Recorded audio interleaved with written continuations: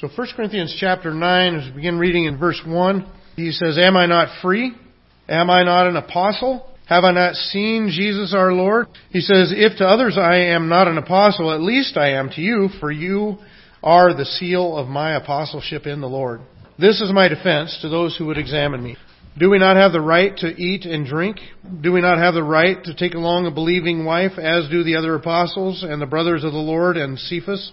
Or is it only Barnabas and I who have no right to refrain from working for a living?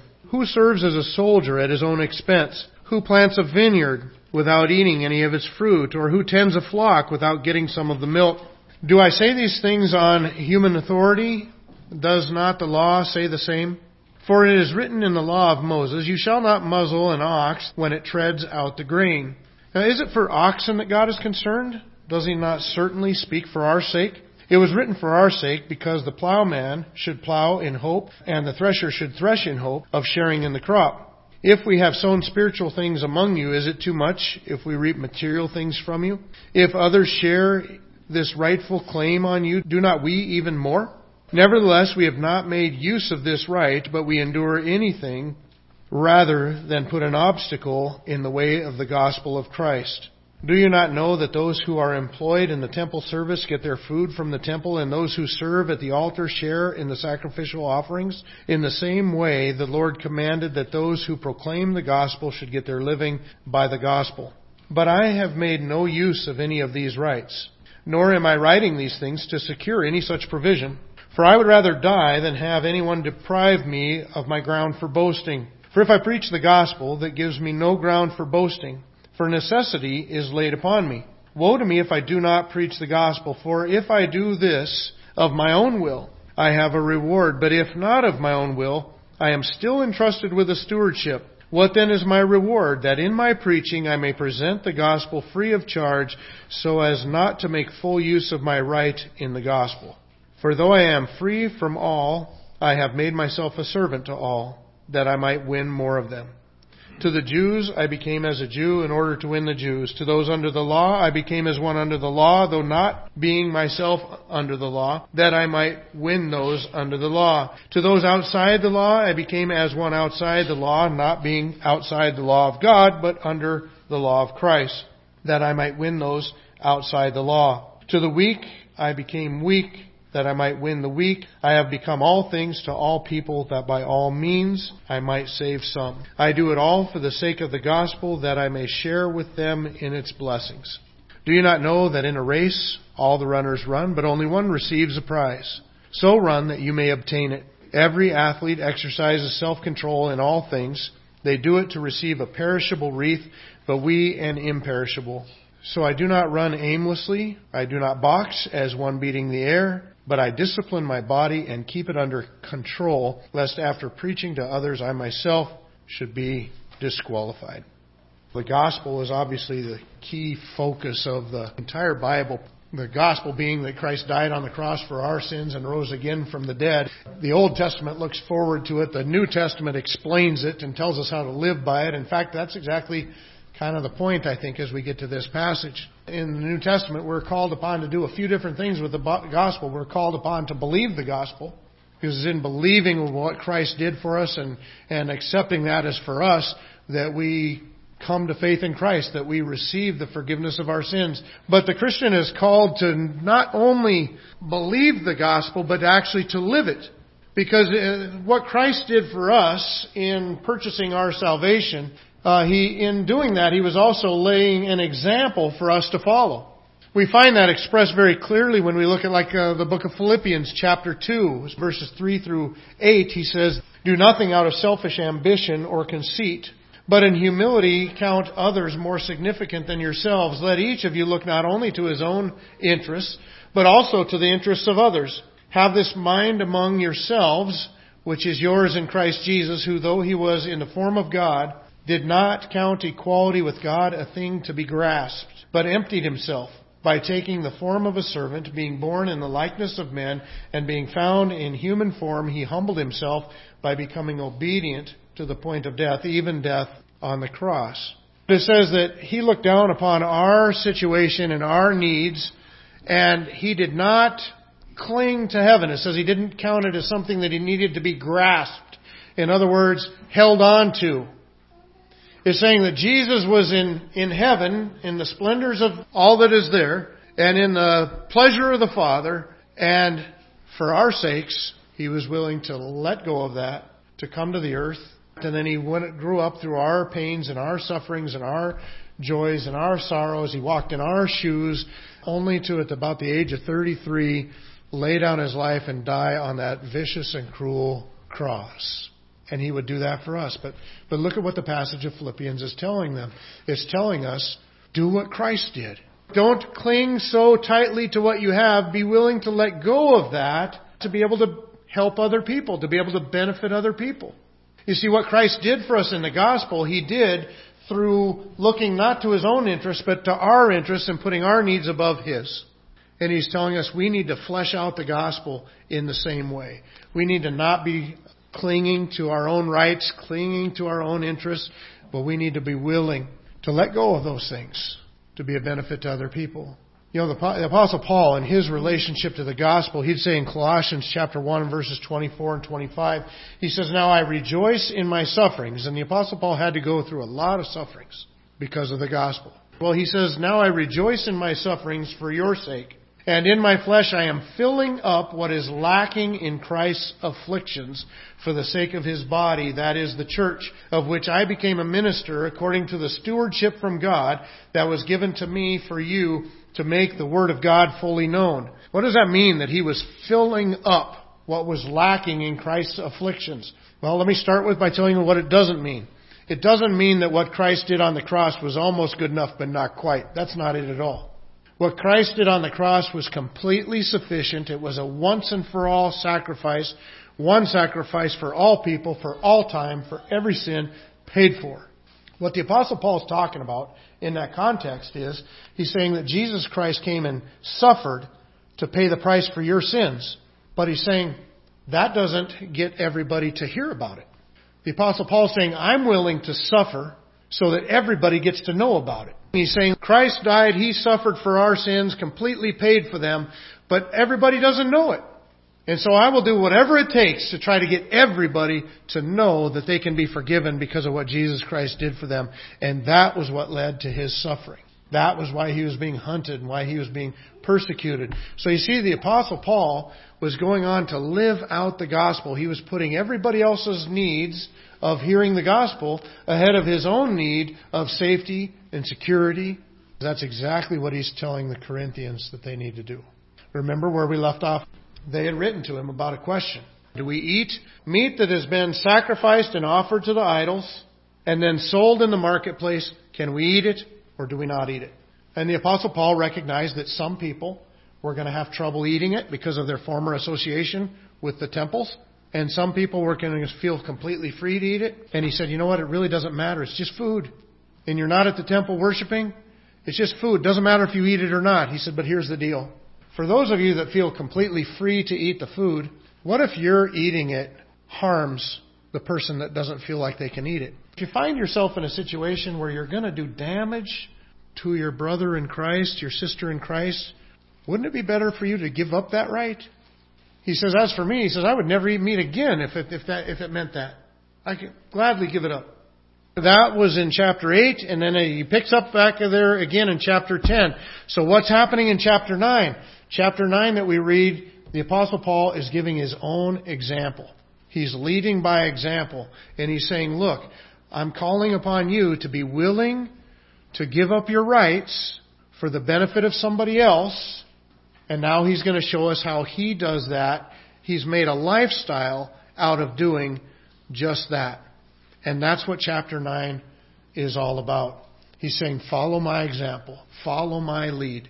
Be willing to let go of those rights for the benefit of somebody else. Yes, it's okay if you do that. But you know what? If you're going to hurt somebody else, why? Why bother? Let's put their needs above our own. And that's exactly what he's doing, is he's encouraging them to live the gospel. He's going to show us through this passage how he does exactly that. He puts other people's needs above his own so that he can serve them, so he can win more people to Christ, so he can be a blessing to more and more people. He puts them above himself. It's so important for chapter 9 to be kept in its context. I find that chapter 9 has very little meaning unless you recognize its connection to the rest of the context around it. Remember, he's just got done telling them, be willing to sacrifice your rights if it causes your brother to stumble. Now in verse 3, he says this is my defense to those who would examine me. Examine him about what? Examine him about exactly the things he's been talking about. Well, what about you, Apostle Paul? Do you put other people's needs first? Do you surrender your rights? All of chapter 9 is about him surrendering his rights. The first thing he does is list them. And he starts off with the same one that he's been talking to them about. Eating and drinking. In verse 4, do we not have the right to eat and drink? He says, well, look at me. Don't I have the right to eat and drink? But he's actually already told us what he would do with his right to eat and drink. He said, I would never eat meat again if it meant destroying a brother in Christ for it. So he's already told us that he's willing to relinquish that right. But then he brings up another one right after that in verse 5. He says, do we not have the right to take along a believing wife? Well, and actually he's already dealt with that too. Remember back in chapter 7. And he said, look, my preference is to remain single. And for him, when you look at his life, for him to take a wife along with him would have been very tough duty for both the wife and for him. He said, you know what? I have the right to settle down, have a normal family life. But he says, you know what? I've given that up. I've laid down my rights to that in order that I might spread the gospel as far as I can spread it. But then he lists this last one, and this is the one that he's going to spend more time on, partly because he hasn't brought it up to this point now, I think. And partly because he's going to make a big deal out of it to show how strongly he has this right and then how freely he can let it go. And that is making a living from the ministry.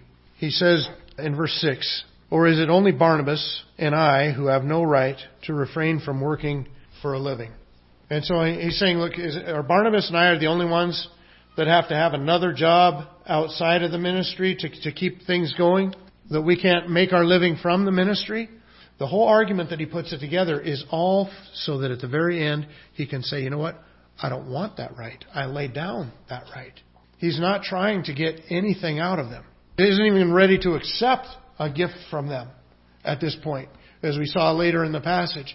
But the Apostle Paul is going to talk about this right that he has of making a living from the ministry. So then from there, he begins to unfold that before them, and he lists argument after argument. In fact, there's 7 different arguments that he lists on why he should be able to make his living from the ministry. The first example or argument that he gives is that of a soldier. He says, look, does any soldier go to battle at his own expense? And the answer to that is obvious. When you go to war as a soldier, everything is provided for you. Your clothes are provided for you. Your weapons are provided for you. Your ammunition is provided for you. Your mindset is provided for you. Even your commands, your orders, your job, your food, everything that you need is provided for you. Then the next example that he gives them is that of a farmer. Why does he farm his fields? It's because he's going to get the blessing of the crop that is yielded. But not only the farmer, also the laborer that works for the farmer. And the reason there, he talks about the hired person. If you got a hired guy watching over the sheep, he's at least going to get some of the milk from the sheep. He's going to earn a wage from that labor.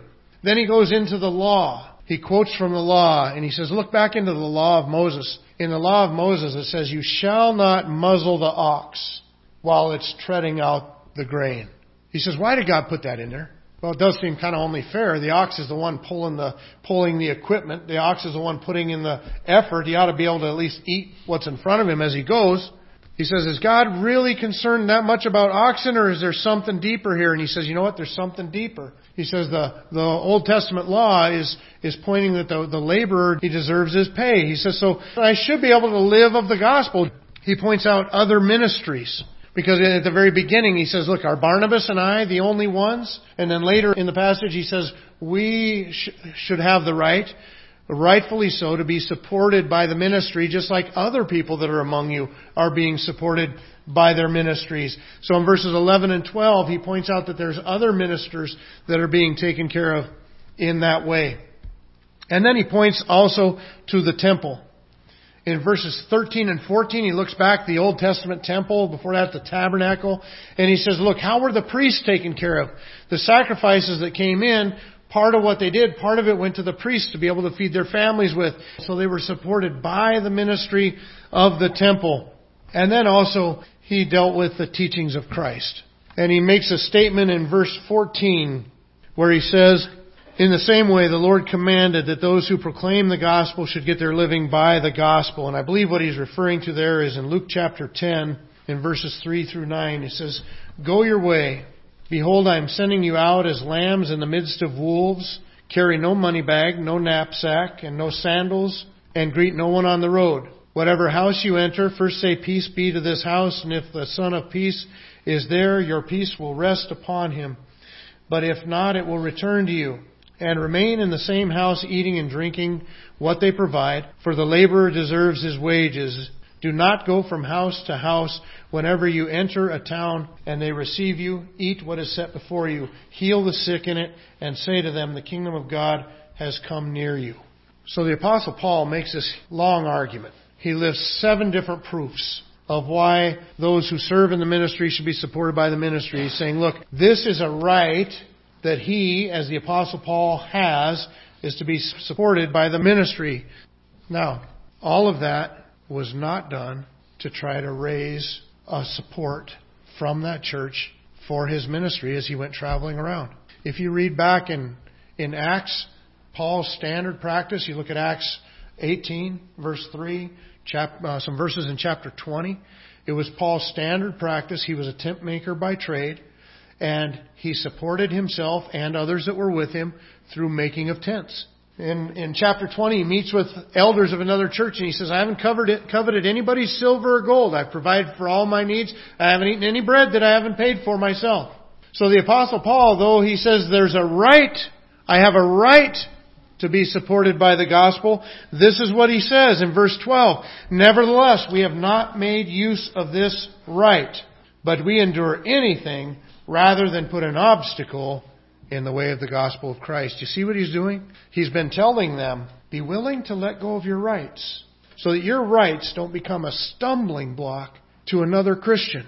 Now, what the Apostle Paul is in the middle of saying is, I have this right of all 3 of these things. I have this right to be able to eat and drink. I'll lay that down if it helps somebody else. I have a right to have a normal family life. I've set that aside so that I can spread the gospel. I have the right to be supported by the gospel. I don't want it. I set that aside.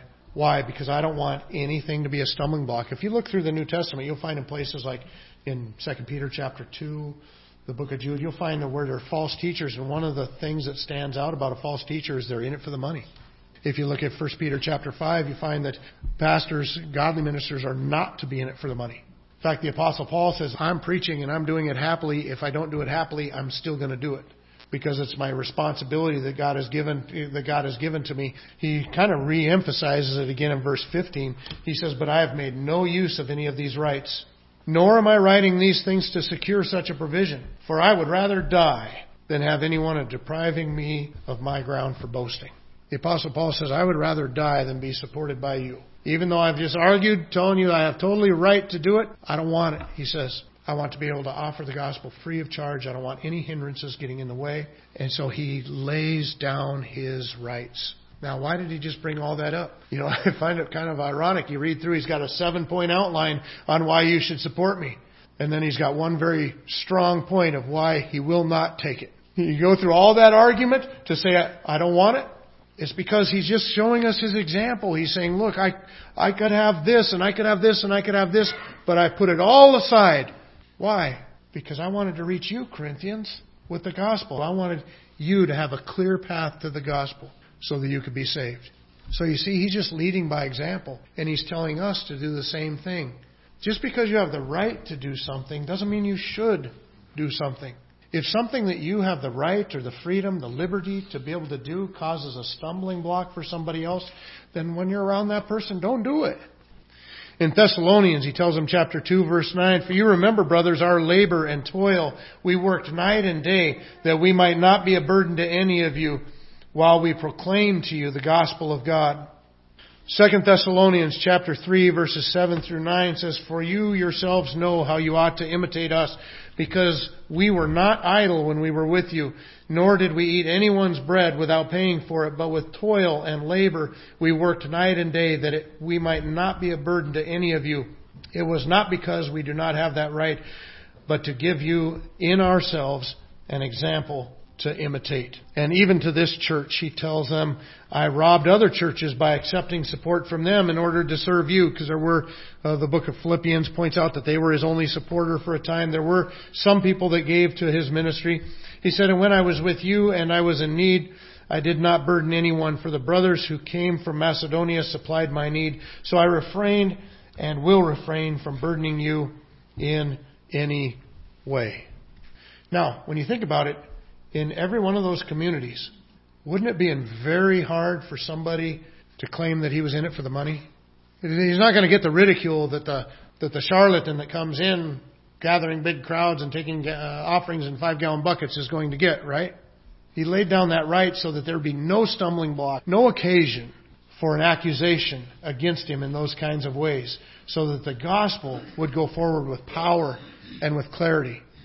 You know, I notice, to a small extent, I notice it in my own experience. When I first moved here to pastor the church, and I have a high respect for all pastors, whether they're in it full-time or split their time between another job. For the first year and a half or so that I came and I moved here, I didn't do any construction stuff on the side. I didn't do anything. And we had all our bills paid off by the sale of a previous house and a savings account built up and stuff. And so we just used that to supplement a little bit. But you know what I found? I found that as I got to know people in the church better and people in the community, I found that I ran across this. I even had somebody ask me one time. They said, "So you're the pastor of the Baptist church. So what do you do all day?" And I had answers for them. I wasn't just sitting around. I was doing things. About a year and a half later, when I started to take on small jobs and started to do some construction on the side, all of a sudden I was more relatable. You know, we live in a logging community. And so in a logging community like ours, being able to work with your hands is kind of respected. And being able to work hard is kind of respected. Getting in the community and working was a big blessing, a big benefit. Now, it can be a two-edged sword because sometimes I get too busy in it as well. But you know what? It was a big benefit, I think, to our ministry here and our relationship within the community as a whole. In fact, I was talking to somebody not long ago. Well, I think it was David when he came and they did that discipleship seminar and was with us. And we were talking, and he said to me at one point, he says, "Boy, that must be pretty difficult balancing construction and pastoring and all that stuff."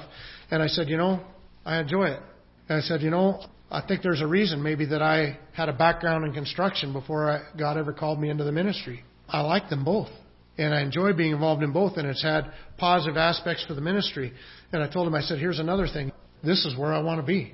I'm not somebody that came in the door here looking for the door on the other end that was going to lead to a bigger church and a bigger community and a bigger. I said, that's not me. I think I'm somebody that God, through my circumstances, has put together with two vocations. I think that people that only have the one vocation of being a pastor need to go to those bigger areas. They need to do that because I just feel like I'm kind of built for this." That's what the Apostle Paul is doing here. He's working along with it to provide for his own way. Why? So there's no stumbling block there. There's open access to the gospel. He's saying, look, I'm laying down my rights. And so he's leading by example. He's saying, look, I'm not asking you to do anything that I'm not willing to do myself. I'm asking you to lay down this right that you have so that you don't hurt somebody else. Not asking them to be vegetarians just to the meat sold in the temple, just when it's in front of people that will hurt. But he's saying, just be willing to put other people first. Well, then in the very last part of the chapter, there's 3 essentials to living this gospel. The first essential that we see within the passage is that of focus. In verse 19, "Though I am free from all, I have made myself a servant to all, that I might win the more of them." And then he goes on into that long thing about to the Jews, I became as a Jew, as the one under the law, I became under the law, but not without law to God. To those out from under the law, I became as one without the law. Sum it up, I become all things to all people. He's just saying, look, there's a bunch of side issues and side things out there. I'm really not willing to put an offense on a side issue where I might have had an opportunity to lead this person to Christ, but because I was offensive to him in a different way or her, then I have closed the door to the gospel. He says, I'm just really not willing to do that. I'm willing to put the gospel ahead of all things. I don't want to be a stumbling block or an obstacle to the gospel because of either my personality or my approach or something that doesn't really matter. In 2 Timothy chapter 4, the apostle will write to young Timothy and say that this is right toward the end of his life, the end of his ministry, I've fought the good fight, I've finished the race, I've kept the faith, henceforth there is laid up for me the crown of righteousness, which the Lord, the righteous judge, will award to me on that day, and not only to me, but also to all who have loved his appearing. You see, he kept that focus through his whole life. He sought that reward from God through his whole ministry. And that's the focus that we need to have. He says, look, I'm willing to make myself a slave to benefit you. But then not only the focus, but also the flexibility. Now, we've already got into this a little bit because it talks about being one thing to one person, another thing to another person, and that flexibility that we need to have as we deal with people. Not so rigid, not so bombastic, maybe, but we need to be striving to reach people and find the ways to build into their lives. And then lastly, he points to discipline. He uses that of a soldier. Now, the Greek people had a couple different athletic festivals throughout that they experienced. One of them was obviously the Olympics, and the other one was the Isthmian Games, Isthmian Games. And that one actually took place in Corinth each year. And the athletes were required to go through 10 months of rigorous training to be able to qualify to participate. And what does the Apostle Paul do is he takes that and he says, look, I fight, but not as one that beats the air. In other words, everything I'm doing is with purpose in my life. He says, do you not know that in a race all the runners run, but only one receives the prize? So run that you may obtain it. Every athlete exercises self-control in all things. They do it to receive a perishable wreath, and a pine wreath was what you got for winning an event in the Isthmian Games. He says they do it to receive a perishable wreath, but we an imperishable. So I do not run aimlessly, and I do not box as one beating the air, but I discipline my body and keep it under control. You see, he's saying if you're going to have a life that is focused on others, that's willing to put other people first, you've got to be disciplined. You're not going to grow deep in your relationship with Christ, your faith in God, without being disciplined. What does an athlete do? They work hard when they would rather be resting. An athlete gets up early when they would rather be sleeping. They maybe go to bed late when they would rather already be sleeping. They don't eat whatever they want. They eat whatever is needed by their body for the training that they're going through to get them ready for that event, for that race. The Apostle Paul says, look, just like an athlete, I do the same things. What was he doing? He was making himself stay up late, get up early, to work, to have time to work and to preach the gospel and to build the churches. It takes discipline.